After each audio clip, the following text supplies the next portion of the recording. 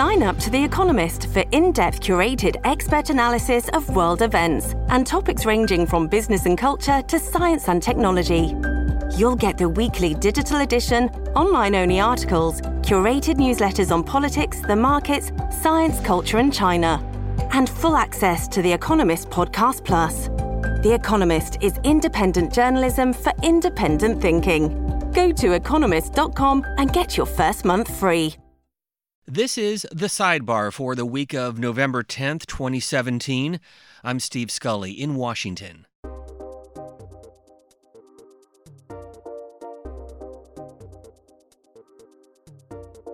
Guns are a part of the fabric of our soul. They are a part. They're the engine of American history, for better and for worse. This week, we look at the history of guns in America with William Doyle. He is the author of a number of books, including American Gun, A History of the U.S. in 10 Firearms. He co-wrote that book with the late Chris Kyle of American Sniper fame.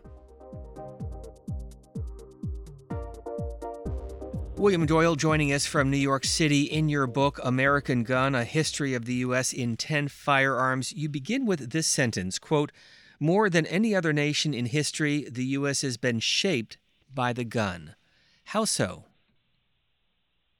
I sometimes think that an image of the gun is as accurate a national symbol as is the bald eagle or other symbols, because the gun had literally founded America, in the sense that the colonists, of course, went to war against the Imperial Britain with a motley assortment of bird guns, fowling pieces, they were called, muskets, and the occasional long hunting rifle. And as motley a collection of firearms as it was, it helped them a great deal in guerrilla tactics and other ways at defeating the world's largest army. So basically, they won. Guns won our freedom. And in terms of shaping the country, of course, they've been tools of history. They've been tools of terrible violence. I mean, guns literally tore our country apart in the Civil War. They have been tools of crime. They have been tools of madness in terms of mass killings.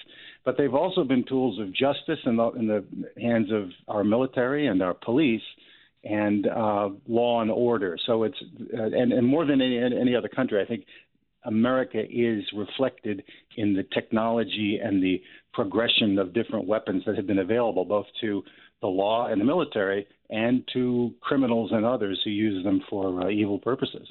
And we'll be talking about all of these topics, but let's begin with the American long rifle. And you tell the story in your book about Timothy Murphy, October 1777. This is the Battle of Saratoga, which is an early pivotal battle to establish the effectiveness or the validity of a revolution in the first place. Timothy Murphy is a sniper with a long rifle on the American side, hidden in a tree. And in typical sneaky American fashion on the battlefield, he's zeroing in not on regular troops, but on a British officer, which the British thought was a horrible, dirty way to fight, because you could easily pick them off, pick out who they were. And he fired once at a general on the battlefield at a pivotal moment of the Battle of Saratoga, and he missed. He reloaded, fired again, and missed. The third time, he hit the general in the stomach. Now, the sight of the general tumbling off of his horse caused the British line to falter and start falling back. The Battle of Saratoga was won by the colonial troops in that moment, and it shows you the power of one hunting rifle at a very long range against the right target and its ability to shape history. And you write about 10 guns. Let's focus on just a couple. The Colt Single Action Army Revolver, Chapter 3 in your book, June 1844, involving a Texas Ranger. What's the story? Well, the Texas Rangers had one of the earliest versions of the Colt Colt sidearm or revolver, which was experimental, and it was not that good actually, but it was good enough to terrify the attacking Native American forces into breaking ranks, because this revolver, as stated in the name, could shoot multiple rounds at a target, and that was brand new. There really were no multiple shot handguns prior to this. And the Colt, of course, was a great industrial success story in terms of manufacturing. And they eventually perfected the pistol into a six-shot, what was eventually called the Colt 45 Army revolver, which symbolized both law and order in the Old West. Every sheriff and every deputy and many of the settlers carried these guns for defense. And it eventually became the emblem of the bad guys, of the desperados, of the bank robbers and others who terrorized the West. So it was used by both sides because it was a perfect weapon for its purpose, which was accuracy and power at short to medium range engagements. And that was a very decisive firearm in American history. Your book, American Gun, co-authored with Chris Kyle, who, of course, the best-selling author, American Sniper, who ironically died at the hands of violence and guns. How did this project come about, and what was your collaboration like with Chris Kyle? Chris and I started working on this in 2012, and he died in 2013. I was getting to know him. He and I had the same literary agent, and he introduced us, and I discovered something that I don't know if it's come through clearly in the writing about Chris. And I should stress that I did not know him well. I was getting to know and really like him very well when he died. But one thing that he really that touched me about him was he was a very funny guy, and he was passionate about American history, and it was a very infectious enthusiasm for history, and that was the source of our collaboration. He picked all of these guns, the 10 that he thought were the most important in American history, and we had already plunged into the research and the writing of this when, as you say, we lost him. So his widow, Taya, and I and others helped get the book across the finish line in his voice and in his spirit. But he was very enthusiastic about the honest, full picture of the history of the gun in America, because, of course, he was a very vivid expression of that, being a Navy SEAL sniper and one of the best ever. And, of course, a tragic irony. How was he killed? Under what circumstances? Well, the press reported quite widely that he was killed by a fellow Iraq War veteran who he was in the process of trying to help. I think I'd leave it at that because I don't have much more to add to that, really, other than how tragic it was. And he also lost his best friend, Chad Littlefield, who was also killed in that event. So he was a father and a husband, and I think just a really good friend to those of us who had the pleasure of knowing him. And this book was the last thing they got to work on, and it's really a testament, I think, to his love of American history. William Doyle, for those who travel to Washington, D.C. and visit the White House, if they travel across Pennsylvania Avenue to Blair House, they will see a plaque commemorating what happened on November 1st, 1950. And through the prism of that incident, you write about the .38 Special Police Revolver, Chapter 9 of your book. What's that story?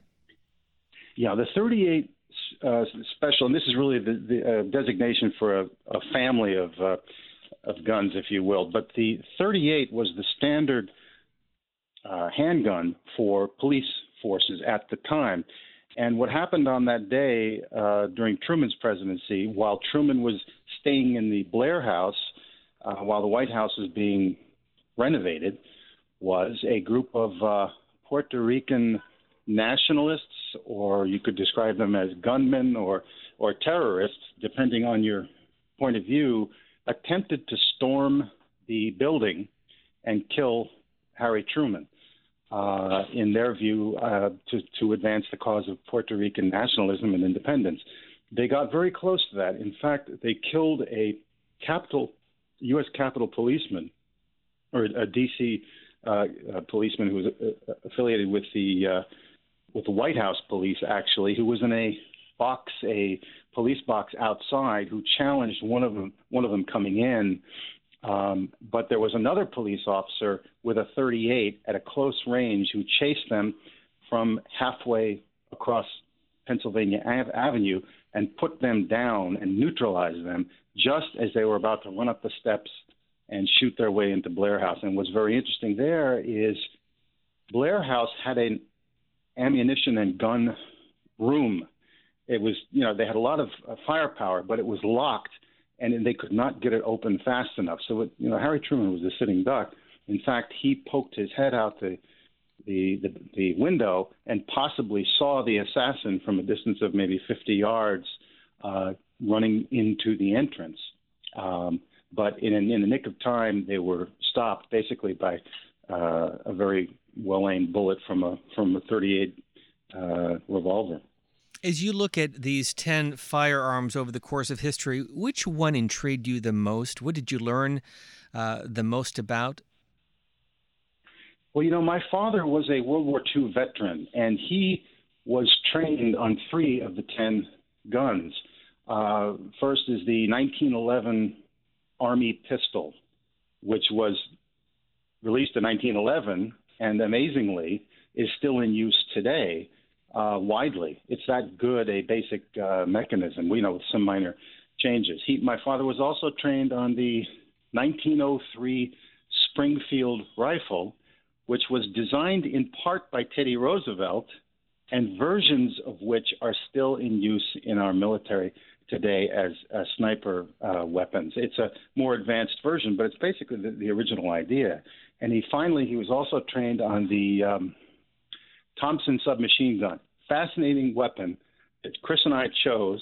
It's controversial. If you're a gun buff or a gun historian, you might choose another weapon, but we thought it symbolized the era of prohibition, of gangster terror that really affected sections of New York, Chicago, and Philadelphia. There were things called the Tommy gun wars, where gangsters would, pass through each other's neighborhood and just spray the neighborhood with bullets from the Thompson submachine gun. The police, interestingly, were outgunned, and they could not respond with their own Thompson submachine gun because you don't want to start spraying the background and innocent bystanders with bullets that fly all over the place. So they were in trouble for a while, how to deal with that. And I think the story of American guns is sometimes the story of police trying to figure out how to cope with the bad guys having much higher firepower. That happened in the 1990s, too, by the way, when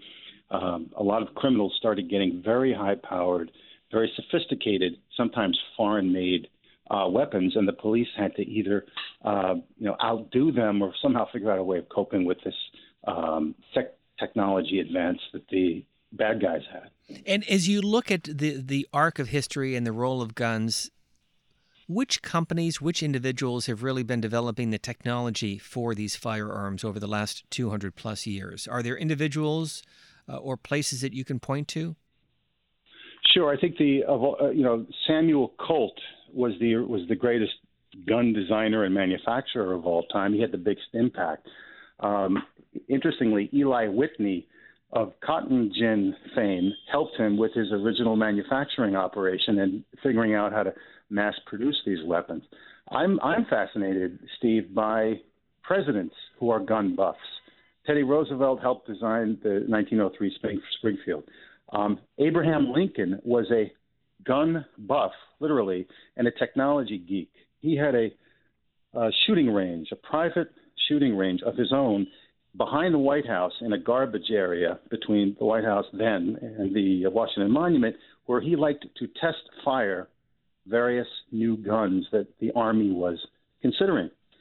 John F. Kennedy was personally involved in the first designs of the what we now call the M16 assault rifle for military purposes. He was very interested in that. He examined the first versions of it, and as you may know, the first versions of that were terribly ineffective in the jungle in Vietnam. They were sort of a space-age design. They were very hard to maintain and clean and operate in the jungle, and many Americans died because of that. Because they eventually they improved it, but it shows you how often bureaucrats in Washington can make the wrong decisions. But a great example of that is in the Civil War, our troops, on the Union side, were begging for advanced repeating rifles and rifles that had percussion caps that you could load through the breech rather than through the musket. They were available. They had been already developed. Lincoln had test-fired them and loved them. But bureaucrats in Washington said, no, they're going to waste too many bullets and they cost too much. And that delayed the war by at least 6 months, if not more. Bad bureaucratic decision-making, which sometimes affects us still. I was just going to mention William Doyle. You mentioned earlier Samuel Colt, and I'm curious what impact his Colt 45 has had on American history, and why was it called a 45? Well, it's a 45 caliber. The one reason, and it did have competition from some other very good, like Smith & Wesson and other designs, but the main reason was its ubiquity. It was the ubiquitous weapon on the frontier among lawmen and among criminals, and it endured for a number of years. And it was a very, very well-designed and well-functioning weapon. It had basically no problems with it. It was involved in some famous shootouts, and it just became, I think, actually, it also assumed heroic or iconic status in Hollywood, which, of course, glorified the Winchester 1873, which was another frontier weapon. And it was the Gary Cooper's weapon in High Noon, I believe, the Colt 45. And, everybody used it. Now, there's also the M1911 Army weapon became the ubiquitous Army pistol as well. So these designs tend to endure over 20, 40, 50, even sometimes 100 years, which is rather remarkable. Number 10 on the list is the M16, described as, quote, the new little black weapon. Why? Well, it was jet black. It was made of advanced materials, allegedly space-age design, and it was introduced in the early 60s. And in theory, it was a wonderful weapon. And today, its successors, basically based on the same platform, are our standard M4, let's say, the Army basic assault rifle. And it was, in theory, very effective. It put out a lot of a lot of rounds. It was accurate, and so forth. But again, in Vietnam, it failed miserably for at least 2 years. And again, the bureaucrats blamed the soldiers. The bureaucrats in Washington said, no, these guys aren't maintaining the weapon properly. Meanwhile, American soldiers and Marines are dying in the jungle, and they're saying, no, the thing is jamming, it's fouling up, and we're getting overrun before we can get our shots out. So eventually they fixed it, but it was a terrible scandal in let's say, the year and a half, 2 years it took them to figure out what was wrong with it. As you look at guns in America, and you pointed out earlier that really firearms have been part of the history of North America dating back to the Spanish explorers, but I'm curious from your standpoint if the culture is different in the U.S. versus Canada, Mexico, or the Caribbean, and if so, why? Well, I think it's very different. I don't think it's because of any particular extra violent urge in the American soul. I think it's simply a function of our history. Think about it. The frontier itself was created by hunters who put food on the table with guns, and unfortunately by the use of weapons, of guns to oppress and eliminate Native American opposition to westward expansion. And importantly, it was used as a tool of terror oppression against Black Americans. Think about it. The ability of slaveholders and post-Civil War white supremacy to subjugate Black population, our African American brothers and sisters, was largely based on guns, on Klansmen riding with guns in the night, on sheriffs and lawmen who removed the rights of American citizenship from Black Americans even after the Civil War. So in that sense, it was a symbol of the problems we have as a nation. But I think no other nation has been shaped as much as we have by the gun, both for good and for bad. But look at it this way. The M1 Garand rifle, which we haven't talked about, was a very effective, well-designed weapon, which was the standard shoulder rifle of most of the American GIs in World War II. They freed Europe with this gun, and they freed Asia and the Pacific with this gun because it was much, much better than the standard shoulder rifle of the Germans or the Japanese. The Japanese and Germans had bolt-action old rifles. We had the M1 Garand, which was a semi-automatic, self-loading 8-shot clip, which enabled you to do much more damage on the battlefield much more efficiently. So there's the gun that won World War II, you could argue, and it's a good thing we had it. You mentioned, though, earlier about the mass shootings in this country, whether it's what we saw in Texas this past week, last month in Las Vegas, Orlando, Sandy Hook, or Columbine. Why are we seeing more of this from your standpoint, these horrific killings where there are so many casualties? That's a question for a higher power. What I pray will happen soon is that the people who support gun control, so-called gun control, the people who support minimum levels of gun safety, let's call it gun safety, and people like the National Rifle Association and responsible hunters and sportsmen and women, I hope they someday get together and agree on what they can agree on. I called up the NRA one day and I asked them, do you have any opinion about technology trigger devices that would validate your fingerprint before you're allowed to shoot your gun? That's one safety measure that's been discussed. And I expected them to say, no, we're against it. Well, because I didn't know what their position was.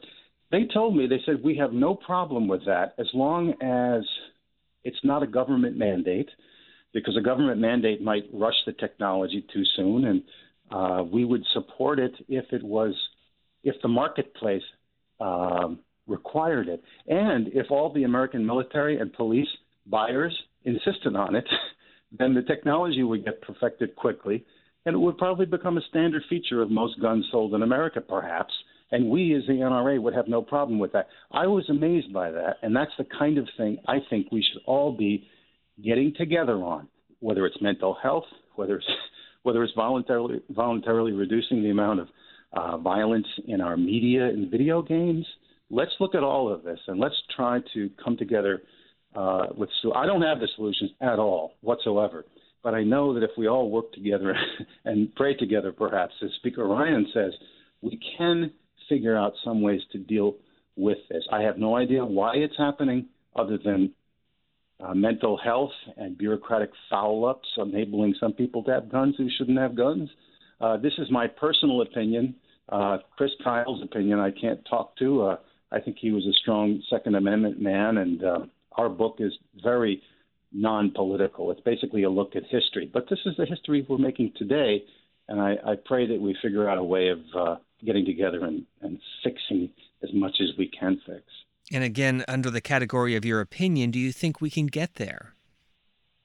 Oh, sure. I mean, I think we all should abandon our assumptions about the other side, whatever the other side is. I think we have no choice but to figure out how to work together on these things because, this can't continue. This is not acceptable. We have to think in new ways. We really do. We have to stop it, and we have to stop it as a nation and together, I think, rather than resorting to familiar political cliches. I think that's gotten us nowhere. In the epilogue, you wrote, "Guns are a product of their time." So did the wars shape the guns, or did the guns shape the wars? Well, I wish the soldiers shaped the guns, because if they did, there would have been the Civil War would have ended sooner, and the tragedy of the M16 in Vietnam would not have happened. So soldiers need to be a lot more involved in the process. But I think both happens, doesn't it? I think that sometimes you have technologies that are 80 years old on the battlefield, and sometimes you have weapons of the future. Now we have drones and rockets launched from drones from 1,000 miles away. It's a good question you're asking, and I don't know what the answer is, other than we have to give our police and our military the best weaponry available, so they can so they can defend themselves and defend our freedom and that of our allies around the world. It's absolutely critical. William Doyle, final question. What did you learn in researching this book? And I guess more importantly, what do you think readers should take away from American Gun? Well, I learned through Chris Kyle's enthusiasm for American history that guns are a part of the fabric of our soul. They are a part. They're the engine of American history, for better and for worse. And that guns reflect the times we live in. They reflect the laws we have. They reflect the problems of society. They reflect our ability to help the cause of freedom around the world, to capture terrorists, to enforce the law where we can. But in the end, I think they also are the ultimate reflection of our own soul in our ability to control life and death, and to somehow get together as a society and reduce the violence that sometimes can flow out of the wrong people having misusing guns. That's the eternal question. I have no idea what the answer is, but I think we all need to think in much more non-political and open-minded ways, and radical thinking outside the box, perhaps, as to how we can get together and control the power of guns, so we are their master and not their servant or their victim. That's one of the eternal questions this country faces, and the only way we're going to solve it is by getting together, all of us, and coming up with new solutions. A History of the United States in 10 Firearms, the work of William Doyle, who is joining us from New York City. Thanks very much for being with us. Thank you, Steve. You've been listening to C-SPAN's The Sidebar. Be sure to follow C-SPAN and C-SPAN Radio on Twitter, and let us know what you'd like to hear about in future episodes by using the hashtag C-SPAN Sidebar. If you like the program, please like, rate, and review us wherever you listen to podcasts. By the way, every C-SPAN podcast is available on the free C-SPAN Radio app for Apple and Android devices, as well as Google Play Music, TuneIn, Stitcher, and Apple Podcasts. Thank you for listening.